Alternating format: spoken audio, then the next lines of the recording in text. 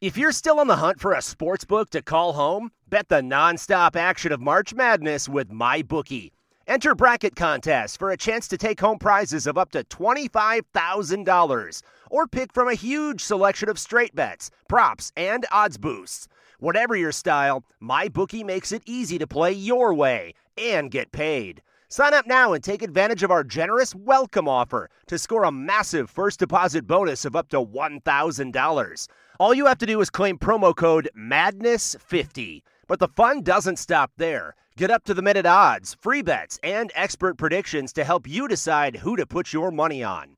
The best part about MyBookie? You can bet on anything, anytime, from anywhere. Use promo code MADNESS50, that's MADNESS50, to secure your limited-time welcome bonus today. Introducing Royal Caribbean's newest ship, Icon of the Seas, the ultimate family vacation. The ultimate 6 slides, 8 neighborhoods, 0 compromise vacation. The ultimate never done that, can't wait to do it vacation. The ultimate chillin' by a different pool every day of the week vacation. This is the Icon of Vacations. Icon of the Seas, arriving in 2024. Book today. Come seek the Royal Caribbean. Ships Registry, Bahamas.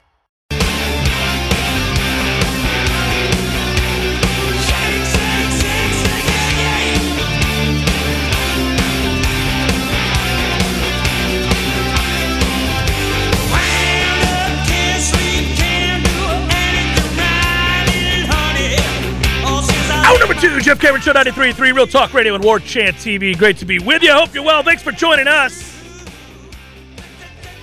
On the heels of Florida State falling to Clemson, we didn't spend a lot of time on the game specifics, whether it's the fake punt, which we glossed over a little bit, or some of the other elements, because I think what takes place moving forward is of vital importance, and that was the emphasis as I recap a little bit here for that first hour. That I think now's the time where you get to see just where Florida State's at and the importance of that. It's important to know that Florida State is continuing to improve and get better, and they can win some football games in games in which they're evenly matched.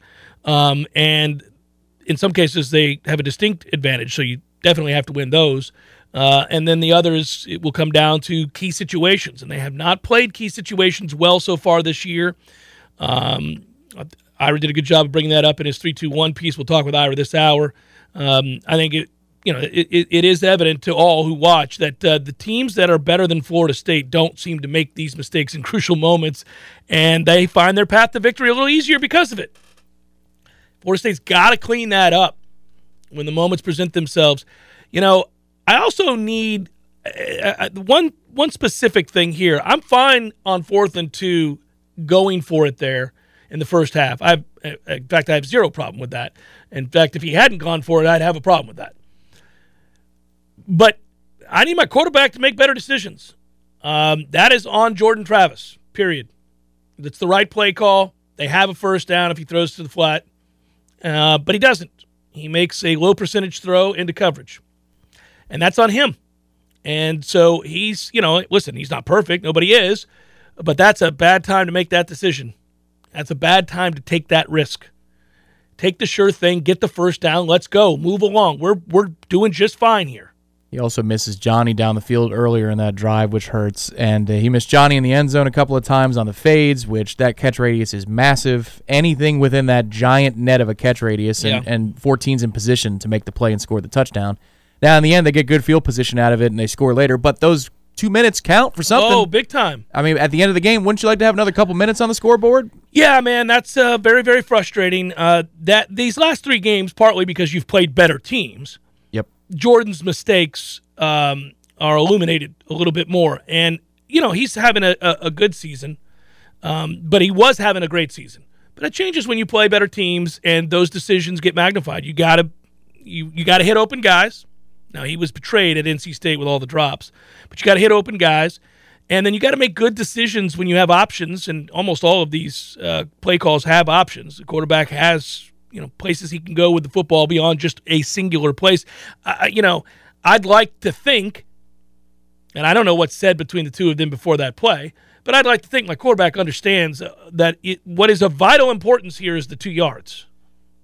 I mean, yeah, sure. Somebody, if blown coverage, streaking down the field wide open, hit him, fine. Yeah, I mean. But we need the 2 yards. You see on the grease board, too, there are times in non-fourth down situations where it's check down to touchdown or however they want to prioritize it, 4th and 2, and you're not throwing to a dude who's got an issue catching the ball and a dude who's got a trouble or has a hard time fighting through contact.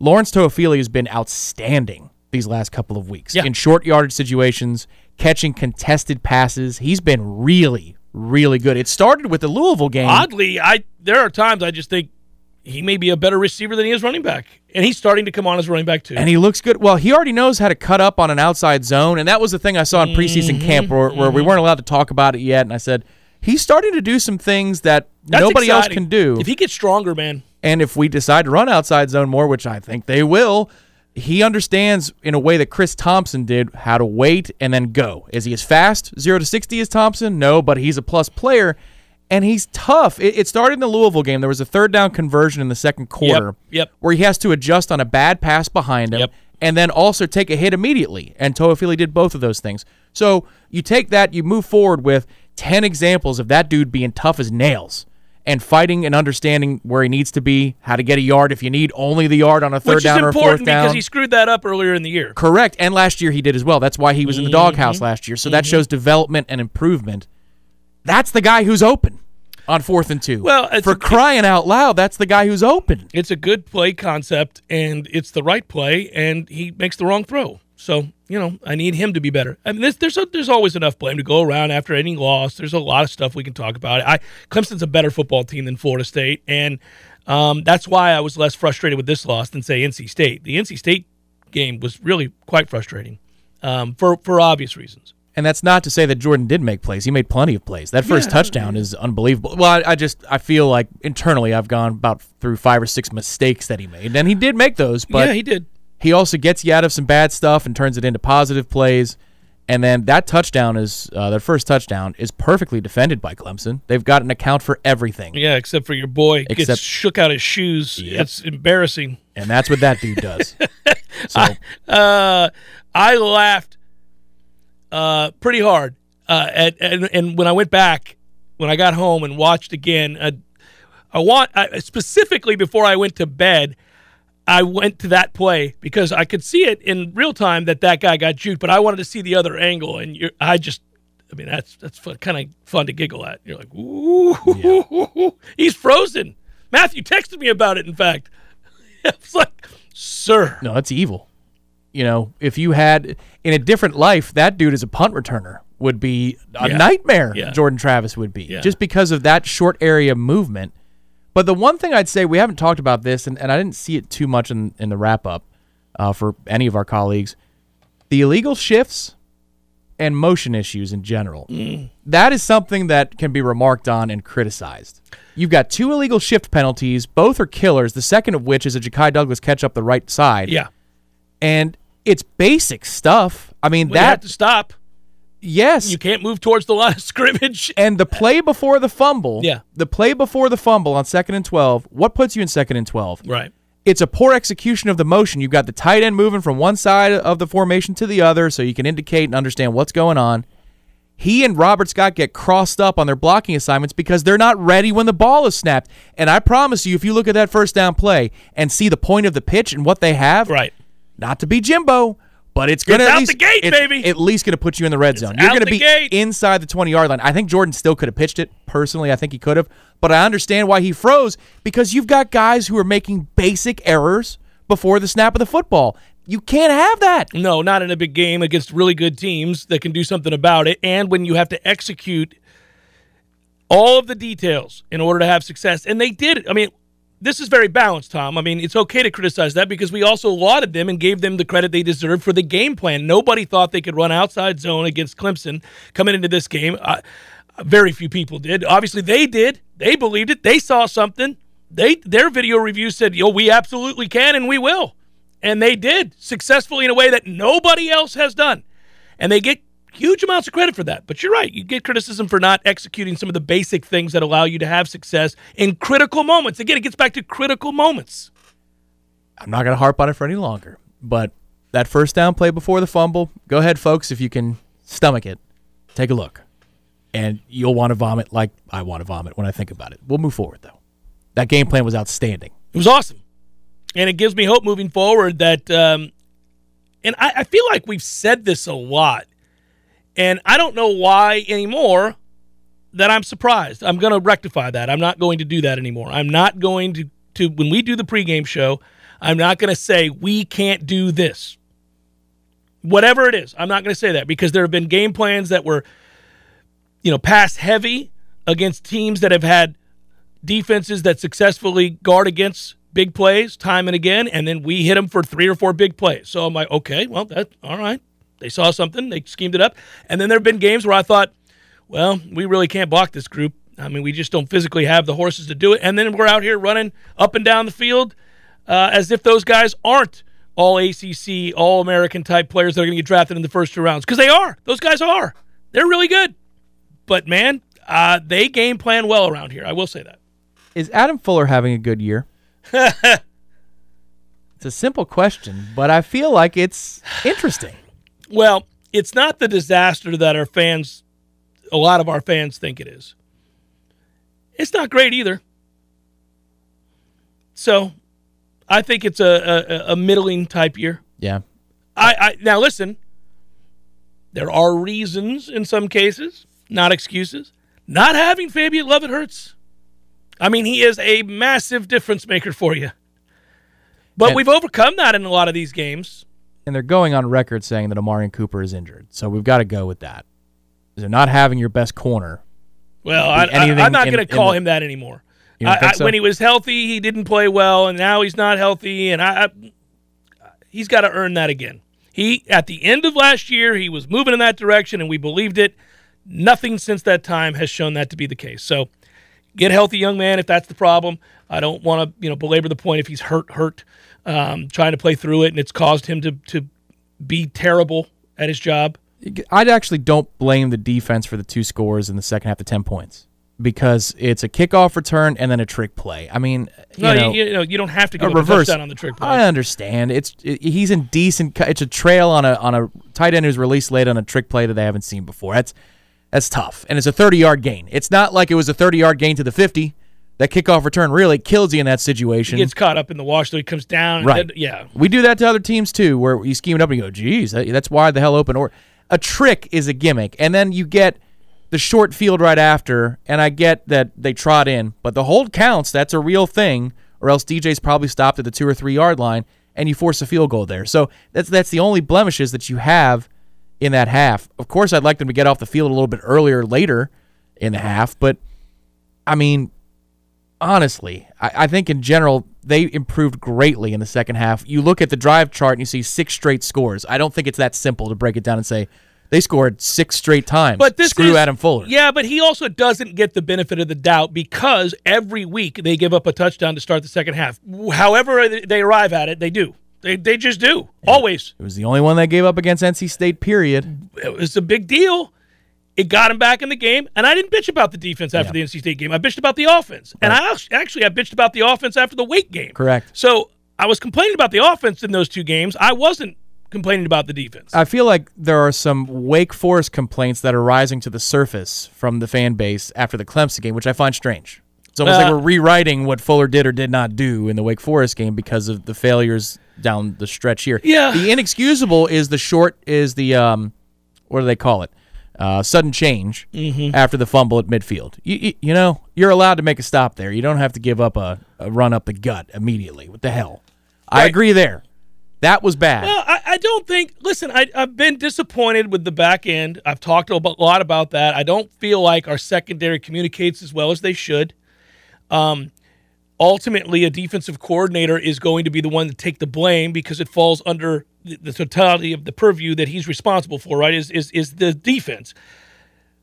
There may be some other guys that need to be replaced. Right. Yeah, that's all I'm saying. The secondary has regressed this season. Yes, they have. Across the board. Except for Renardo Green. Sorry. Forgive me, Renardo. Who's the surprise of the season. And he made a great play on one-on-one. Yeah. That's a moment of growth. He's the surprise of the season. He was the surprise coming out of camp. He's been the surprise of the season across the board. We did not think that Renardo Green was going to be your most reliable corner and that you weren't really going to even worry about him. Now, is he dominant? No. Is he elite? No. But is he your best corner currently? Yeah, he is. And if he was who Renardo Green is with Omarion Cooper, who we thought we were going to see, you'd feel very good about your corner play. You'd be pleased. Yeah. No, I don't think they communicate well on the back end. It's been a problem every year. And, they cleaned some things up last year in the second half of the season, and we lauded them for it, but those first 4 games counted too. And so, you come on now. Let's see that improve. Again, you can argue that maybe it does improve with better players. When you get better players. Maybe when McCall is starting to go along with Shaheem Brown, to go along with Azariah Thomas, we're having less communications problems. You could start that process sooner, perhaps. Yeah. Maybe, right? I mean, 20 was out there a lot. Yeah. It is frustrating though because it is fairly consistent. That part of it is consistent. The miscommunications, the confusion that you see at least once every game, usually a lot more than once, and that is aggravating. That keeps me from saying he's having a good year, but I don't think he's having a bad year. I think they would be even better. Obviously, if Fabian Lovett was out there, I mean, you haven't had him since the end of game 1. The concern I have is that first touchdown.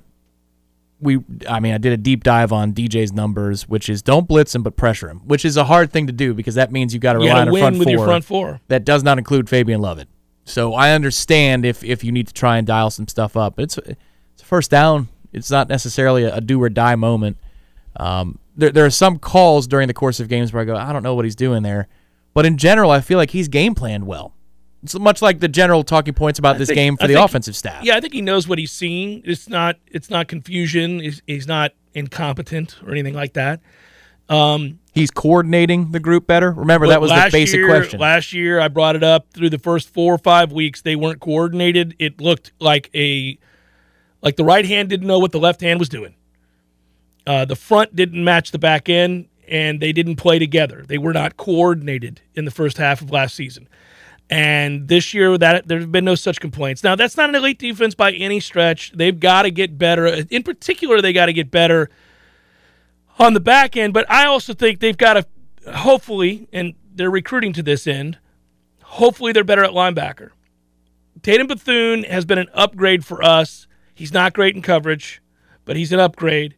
And then, obviously, we've been pretty pleased with Kalen DeLoach. After that, you really don't have anybody. They rotate a lot, too, at linebacker, even with those deficiencies. You see a lot of 46, and Brendan Gant was out there again. He makes some big-time mistakes, but then also he shows a sign, and there was a big-time tackle in a one-on-one against DJ. I don't know that he gets credit for the tackle, but he gets credit for the stop, and then you have help on the way. So there are moments where you see Gant looking good, but I do predict, though, that the second half of this season, these 5 games that I'm going to continue to harp on and talk about revealing the answers that you're desperate to know. There's a whole lot of being in limbo right now. There's some real good things that we're all excited about that we've shined a light on, and there's some negative things that you're frustrated by that have led to losses that we've also talked about. You have to. You got to take the good with the bad and talk about it all. But there are some things you're just not sure of yet that you can't say definitively, and it's important for the program to have a lot of success in these next 5 games coming off the bye. It's very important. I think it's important for Mike. I think it's important for the fans. Fans are obviously not on the sidelines on Saturdays coaching football, so I'm less concerned with the fans. But the whole operation is affected by these next 5 games, and the fans are part of that, okay? Program health. Fans are included in program health. Viability. Is it an attractive place to go play? Fans are included in those conversations. So these 5 games, I think, are going to provide the fans with the answers they need. Yeah, I'm all in, feeling good. 8-4, 9-3, good season. Stinks with that little 3-game losing streak hiccup in there, but I saw a lot of improvement. Definitely can tell we're going in the right direction. All in, let's go. Let's sell it out next year and be ready to ride. Let's continue to build on these successes. Or sadly, if it goes south and he's below average in these 5 games, that is to say they go 2-3 somehow in these next 5 games, I don't think you'll have the fan support. I don't. I think that they'll look at this and say, he's done some things well, but this isn't the guy. That's what they'll say. He's made it better, but somebody's got to come in and finish the job. That's what people will say. And you listen, each one of you will debate for yourselves and with each other whether or not that's fair, unfair, more than fair, exceptionally unfair. You guys will have that debate. That's fine. That's what we do. I mean, we talk about it on Sports Talk Radio. We have an opinion about it. We all have this common love, passion, interest in Florida State football. And we debate its relative health and where it's going all the time, even when it's really good. And that's fine. It's healthy to do that. You should do that. But it will be greatly affected by how we play in these next 5 games, that conversation. Ira Schoffel will join us very shortly. Jeff Cameron Show, 93.3 Real Talk Radio, War Chant TV. Hey, it's Kaylee Cuoco for Priceline. Ready to go to your happy place for a happy price? Well, why didn't you say so? Just download the Priceline app right now and save up to 60% on hotels. So whether it's Cousin Kevin's Kazoo Concert in Kansas City, go Kevin, or Becky's Bachelorette Bash in Bermuda, you never have to miss a trip ever again. So download the Priceline app today. Your savings are waiting. Go to your happy place for a happy price. Go to your happy price, Priceline.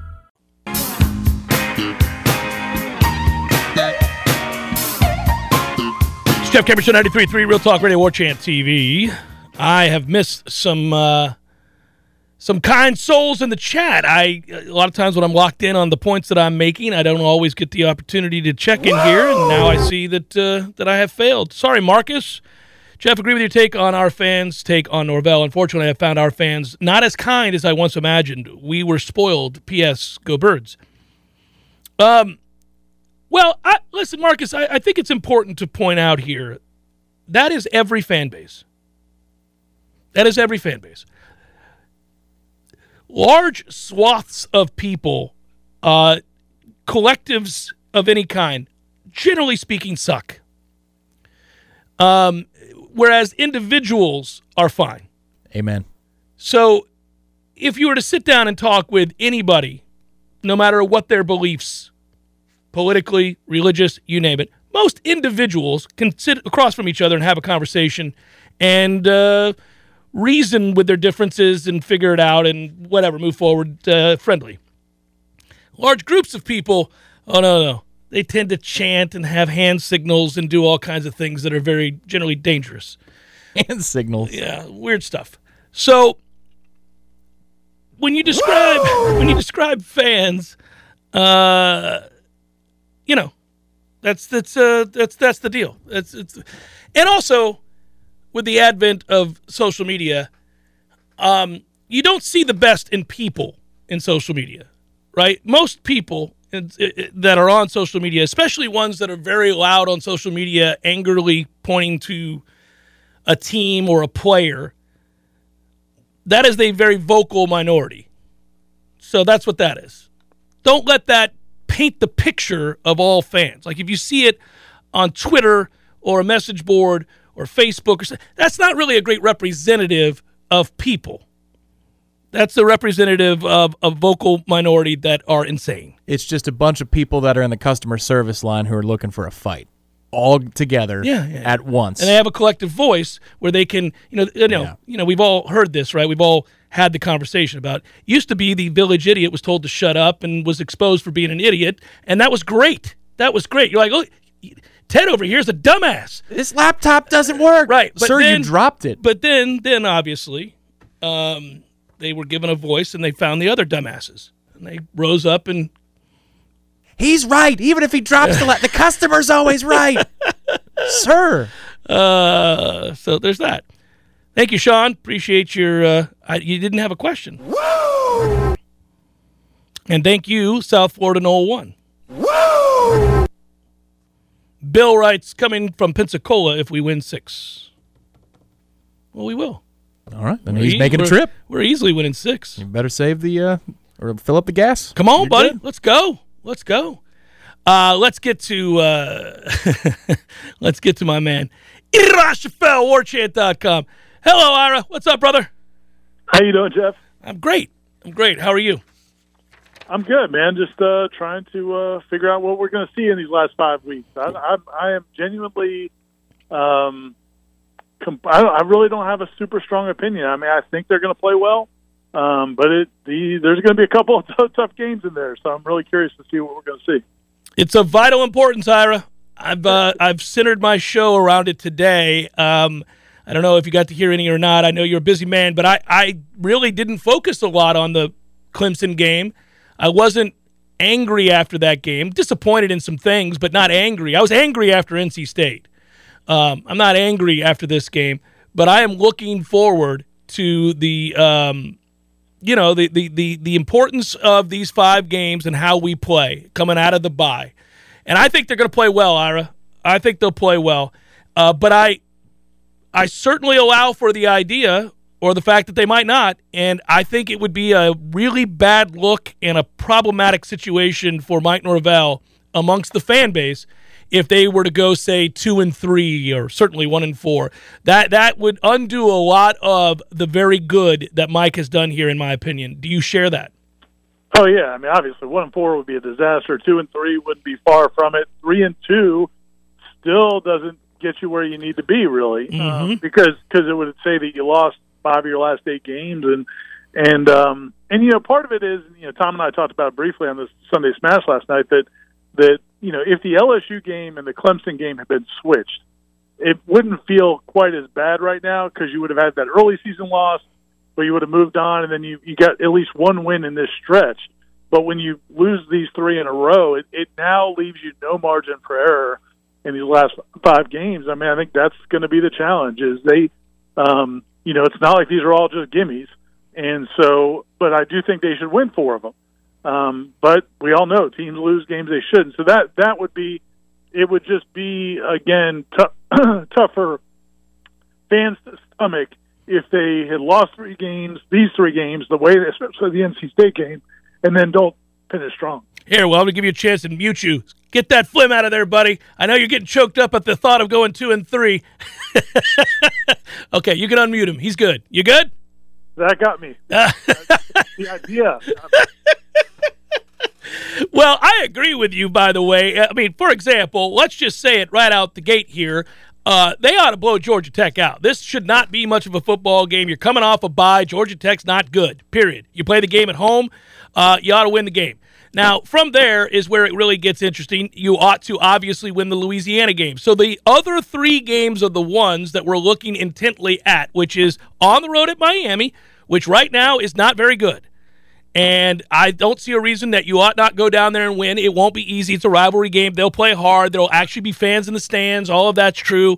But you could win that game, certainly. The road Syracuse game, I kind of can't get a feel for. I don't even know what Syracuse is. They keep winning, but good God, I refuse to believe when I watch them that that's a real good team. They are winning, but they're not a great team. They're certainly capable of beating Florida State, to your point. And then finally, obviously, you host Florida, which is a mess defensively right now, especially. Oof. You ought to win this game against Florida at the end of the year, period. You just should. They're a bit of a mess right now. So, Ira, I think it's reasonable, and I've just got done ripping fan collectives as a whole, but I do think it's reasonable to suspect that you're going to win 3 or 4 of these games. I think you should win 4 of them, period. Yeah, and the reality is you could win all 5 of them, but you got to play well consistently and kind of get back to where you were earlier this season. I don't think it's all a matter of the quality of opponent. I didn't think NC State was very good, and I think you could have played a whole lot better against Wake Forest.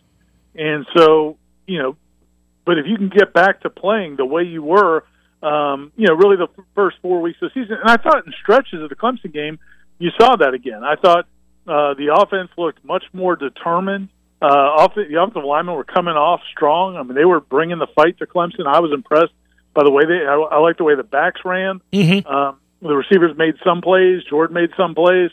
And it's a weird discussion about who's more to blame after a game. Corey was really hard on the defense after the game, and some fans on our message boards got upset about that. But I was not real thrilled with the defense. I just don't think, I don't think they made it very difficult for Clemson when Clemson had some of the scoring opportunities. So that's frustrating. But ultimately, it is how this team plays themselves. How they play is going to determine what they do in those games, because you're not going to be at a talent disadvantage, I don't think, in any of those 5 games to where, if you play well, you shouldn't win the games. If they execute and play to the best of their ability, they'll win all 5 of those games. Right. I believe that. Now, is it reasonable to expect anybody to play to the best of their abilities in 5 straight games? I don't know. I mean, that's probably a debate fans have all the time. I do think it's okay to hold players and coaches to a standard, and meaning the standard that they've defined for themselves by evidence they've presented you throughout the course of the year of what they're capable of. Right, and it's a big deal, and I think Corey's going to write something else about this for the site, about the running game and what they did against Clemson. It was amazing. It's kind of a historic performance, to do that against that Clemson defense. That's a big deal, and so, okay, well, that shows what you can do. And so, yeah, I mean, I think, and then, again, defensively, if you get Fabian Levitt back, Jared Verse gets closer to full speed. I mean, all those things are really positive. You could maybe have the team in that last 5 games that you thought you were going to have at the beginning of the season. And the reality is, if you finish strong, I mean, like, we can worry about what happens if you don't.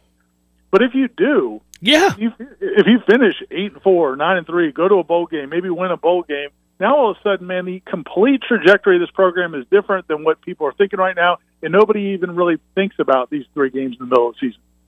Yeah, I mean, I think I'll always come back to this damn NC State game, but yes, I understand what you're saying. I agree. And by the way, and I've had to repeatedly say this on today's show, because I understand that the tenor of my voice, or maybe the way I'm going about just speaking frankly about it, makes it sound like it's negative. I'm just noting that these 5 games are of great importance to the perception of the program, to Mike Norvell as a head coach, and for the overall, I think, demeanor of the fan base as to the way they perceive Mike in this program as well, or health of the fan base. But I also think they're 5 games they are going to play well in. I do think that they'll go a minimum of 4-1 in these games. I think there is a good chance they'll go 5-0 in these games. I really believe that. And I do see enough evidence to suggest that they'll come out and play well in these games. Mike knows it's important. He can't be out here half-stepping. I mean, if you finish this year 6-6, no, man, that ain't it. That's going to be a problem, a real problem.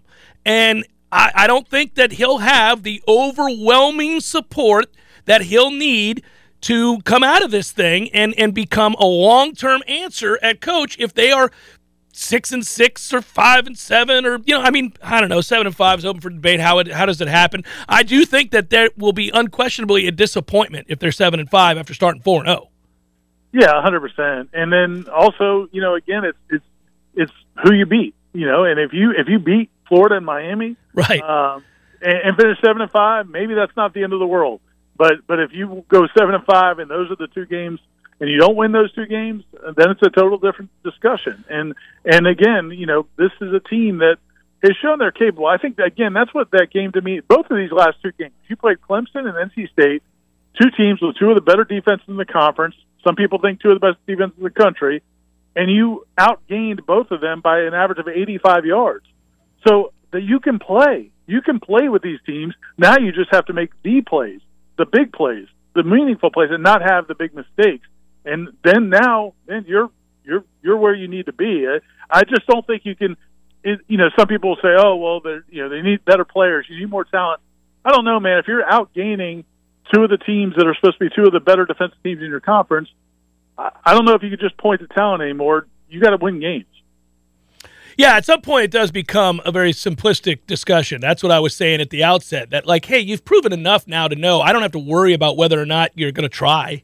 I don't have to worry anymore about the overall health of the locker room. I don't have to worry whether or not, you're going to get blown out by anybody. These were all real things that we were worried about the last 2 years. In certain matchups, there were games where we thought, man, they could lose by 50 today. Seriously, we've had those conversations. But we're not having those conversations anymore. And that is that a boy moment. Collectively, as a fan base, we can say, that a boy, Mike, good job. We're not worried about whether or not the locker room's healthy, the kids are going to try, they're prepared, and they can compete. We're not worried about that anymore. So what do we worry about? Winning damn games. That's what we're worried about. That's exactly what we're worried about. So it's just fair. That's the way of the world. Again, people get all up in arms if you ever even suggest that a guy may or may not be here or be the long-term answer. They shouldn't worry about it. He's making $5 million. It'll be okay. They should worry about whether or not you're winning games. Now, I'm also saying don't be unreasonable. Note the successes. Note the progress. But hold them to a standard there, a standard that they've set for themselves. You're right to say that, Ira. They're a pretty good football team. They're not great, but they're pretty good.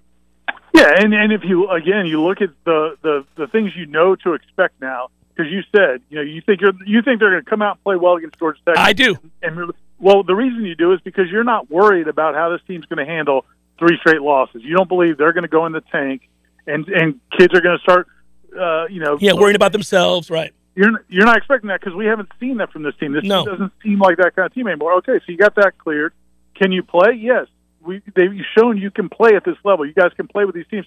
Then now the only thing left is to get it done on Saturdays, and that's up to the coaching staff. And we can talk about all the progress they made. They made a ton of progress. They have completely changed what this team looks like, and we just outlined why. The attitude, the effort, to some degree, the talent level. But at the end of the day, you can't you don't get it's not like in class where you get like a 75 or an 80 and okay, you pass. I mean, it's not at this level of college football, if you're making that kind of money, you're not going to get by with C's. I mean, it's not my high school report covers a lot of C's and B's. But I don't think that's going to work for Mike Norvell. Last question. Ira, I have pledged to do a keg stand at Corner Pocket if the Noles win each of their final 5 games. Will you join me? Here's the problem with me doing a keg stand, Jeff, is I need a lot of spotters. This isn't 22-year-old Ira. So I'm not sure that's in anybody's best interest. I'll funnel. Okay. Does the funneling work? All right, let's do that then. You'll funnel a beer if we win the 5 games that we're talking about out in front of Corner Pocket while I do a keg stand. So we've got 2 of us out there together in front of Corner Pocket. I'm doing a keg stand, and you're doing a funnel. Not just funneling a beer. Funneling a beer would take like 2 seconds. I'll full funnel. Fill that funnel up. Let's go. Okay. Mike Norvell, are you listening to this? I want you to win because you want to win and you're paid handsomely to do so. But you've got an added incentive now. I'm out here doing keg stands while Ira's funneling a bunch of beers. Get off your ass and get some wins, Mike. Appreciate you, Ira. I'll talk to you later, buddy. Later. Come on now, Mike. No more pussyfooting. Let's get 2. 5 wins in a row, and the party is here. Now I've got FOMO. You can get involved. What? Well, now it seems like you've got an Olympics of things going on here. What other types of beer trickery is there? Well, I thought I was going to do a keg stand later, but now it sems like you have a simultaneous consumption thing going on here. Oh, if you were already I got a shotgun, a 24-ouncer? No, you can do that easily. That's also going to be probably some foam coming back up the other way. Yeah, we don't need all that. Yeah. Well, you can do a keg stand then. All right. Just stick with that. So then it could be symmetrical. There'll be kegs on either side of Ira, too, and the beer funnel in the middle. What kind of operation is on 3 running down in Tallahassee?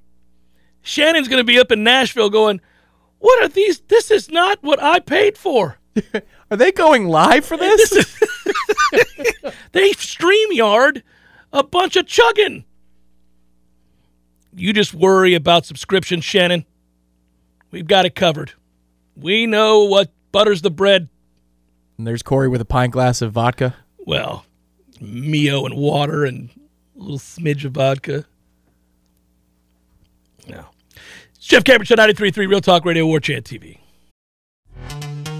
This episode is brought to you by Pepsi Wild Cherry. Pepsi Wild Cherry is bursting with delicious cherry flavor and a sweet, crisp taste that gives you more to go wild for. Getting wild may look different these days, but whether it's opting for a solo Friday binge watch or a big night out, everyone can indulge in their wild side with Pepsi Wild Cherry. Also available in Zero Sugar.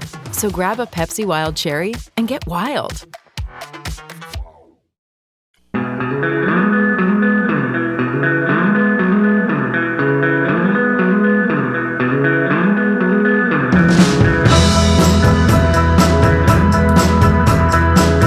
You're hearing right now and you or someone you know is active military, a veteran, police officer, firefighter, nurse, or a teacher, listen in closely.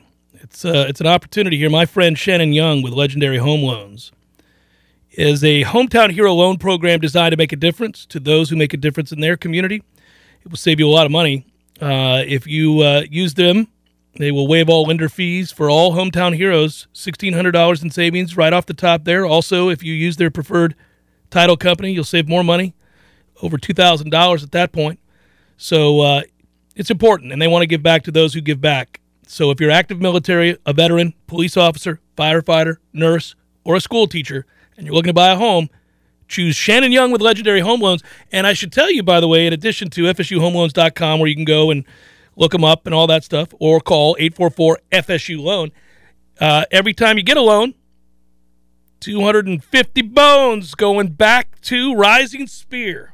$250 every time they write up a loan for you and get that approved and all that, then you $250. There it is. I'm just so impressed with Rising Spear and how they've chosen Florida State for no good reason because they're not affiliated. They're not affiliated with the university. Any shape or form. No way. Or fashion. They're not related. Not at all. It's unbelievable that they just continue to choose to support good people at Rising Spear. That's what it is. Yeah, it's amazing. What a coincidence, but good for them. Hey, I want to address this again. I think I need to say it.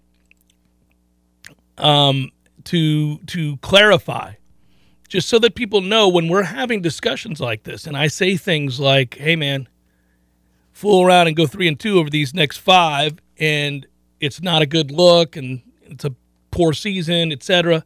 People are like, "Oh, well then, who are we getting, Jeff? Who are you bringing in?" I'm not suggesting to fire him. I'm saying he won't have a lot of support. They're not going to fire him. Now, he goes 5-7. They could fire him, yes, and he would deserve to be fired at that point. But he's not going to go 5-7, and I don't think they're going to play poorly. And I am impressed with the job he's done overall. These are separate things, man. And when we talk about the long-term viability of a coach, it's just that. We're talking about the long-term viability. We're not saying, hey, come hell or high water, you go 3-2 in these next 5 games, you're fired. No, we're not saying that. That's not going to happen, and nor would I think it would be a good idea. I also would feel like we were running in place, and I'd be disappointed because I think that there would be an inevitability to his career demise here. Here's the scary thing about this 5-game situation. It's an analogy. These 5 games are kind of like the situational football moments of the schedule, if you take to my meaning. These other games that we played so far, the first 7, it's kind of like the 20 to the 20-yard line. Between the 20s, we're doing some things. But you get down in the red zone, 2-minute drills, 3rd down situations, 4th down situations, things like that. Get off the field, stay on the field. That's what's holding us back from having a better record. That's what this 5-game stretch feels like. Now you're into the situations. Now we're in the situations. Can you handle the situations? Got to handle these situations, baby. Because if it's like what we see in a 60-minute football game, we're going to be very disappointed that we did not handle the situation part of the schedule. Do what you're supposed to do. You're in a position now to pay it off here. I have every belief they're going to play well in these 5 games. I really do. So it's going to be a moot point. We're not going to be talking about having to fire the guy or anything like that. And really, I think short of a complete disaster, they're not going to. Tech is an interesting one because the noon kick does ratchet up the first quarter. You're not losing to Georgia Tech, Tom. Look, man, the first quarter is going to be watched a little more closely with a nooner. If it was a night kick, I personally would be a little bit more on autopilot. But the noon kick, I'm not nervous about it at all. All right, well, that's good. I'm just letting you know. Don't worry about that game. Worry about the Syracuse game. Worry about the Syracuse game. Whoa. Wait a minute. No, that just hit me. I'm just saying, worry about that game a little bit. So there's one in between those 2 opponents. Oh, the Miami game? Yeah. I feel good about us there, man. I feel really good. I'm going to take it on down to South Florida, watch that ass beaten in person. That's what I'm going to do. I'm going to be there in the stands to tell them about it. Talk to them about it, their feelings, as they're watching it happen. I like that. I enjoy those moments. I've done that for the better part of 40 years. Having been there in some of the biggest moments that we were victorious, also in the moments in which they got to do that to me. Oh, and they take the opportunity. But so do I. So it'll be fun. Good times. Preston, I'm not getting down with Adrian Martinez at 30-1, but I do want to tell you something. I want to tell you this. Your boy here brought it up on the air. You heard my picks with my mother. Do you recall me picking the Jets on the road at Lambeau against Green Bay? Do you recall me taking New England as well to go into Cleveland and dominate? Well, I put my money where my mouth is and put a 2-game money line parlay over the weekend at plus 750. Got to win them outright. Got to win them both to cash. And they cashed, baby.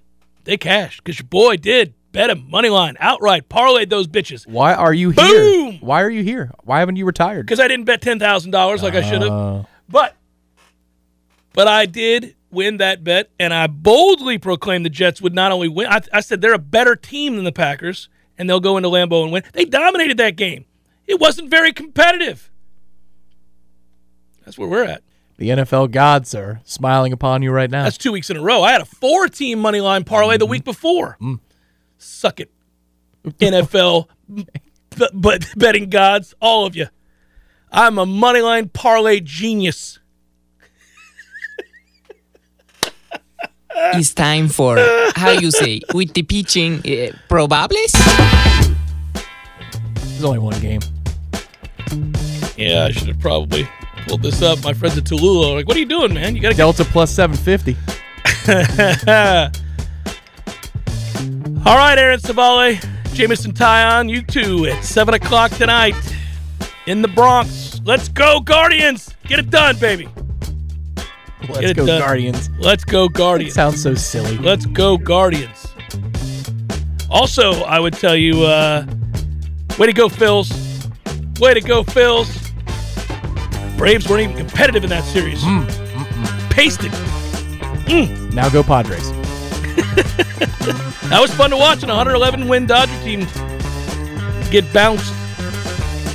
Good work out of you. Good work, Matthew. Be well, everybody. Take care. Hang in there. We're all right. We're going to be all right.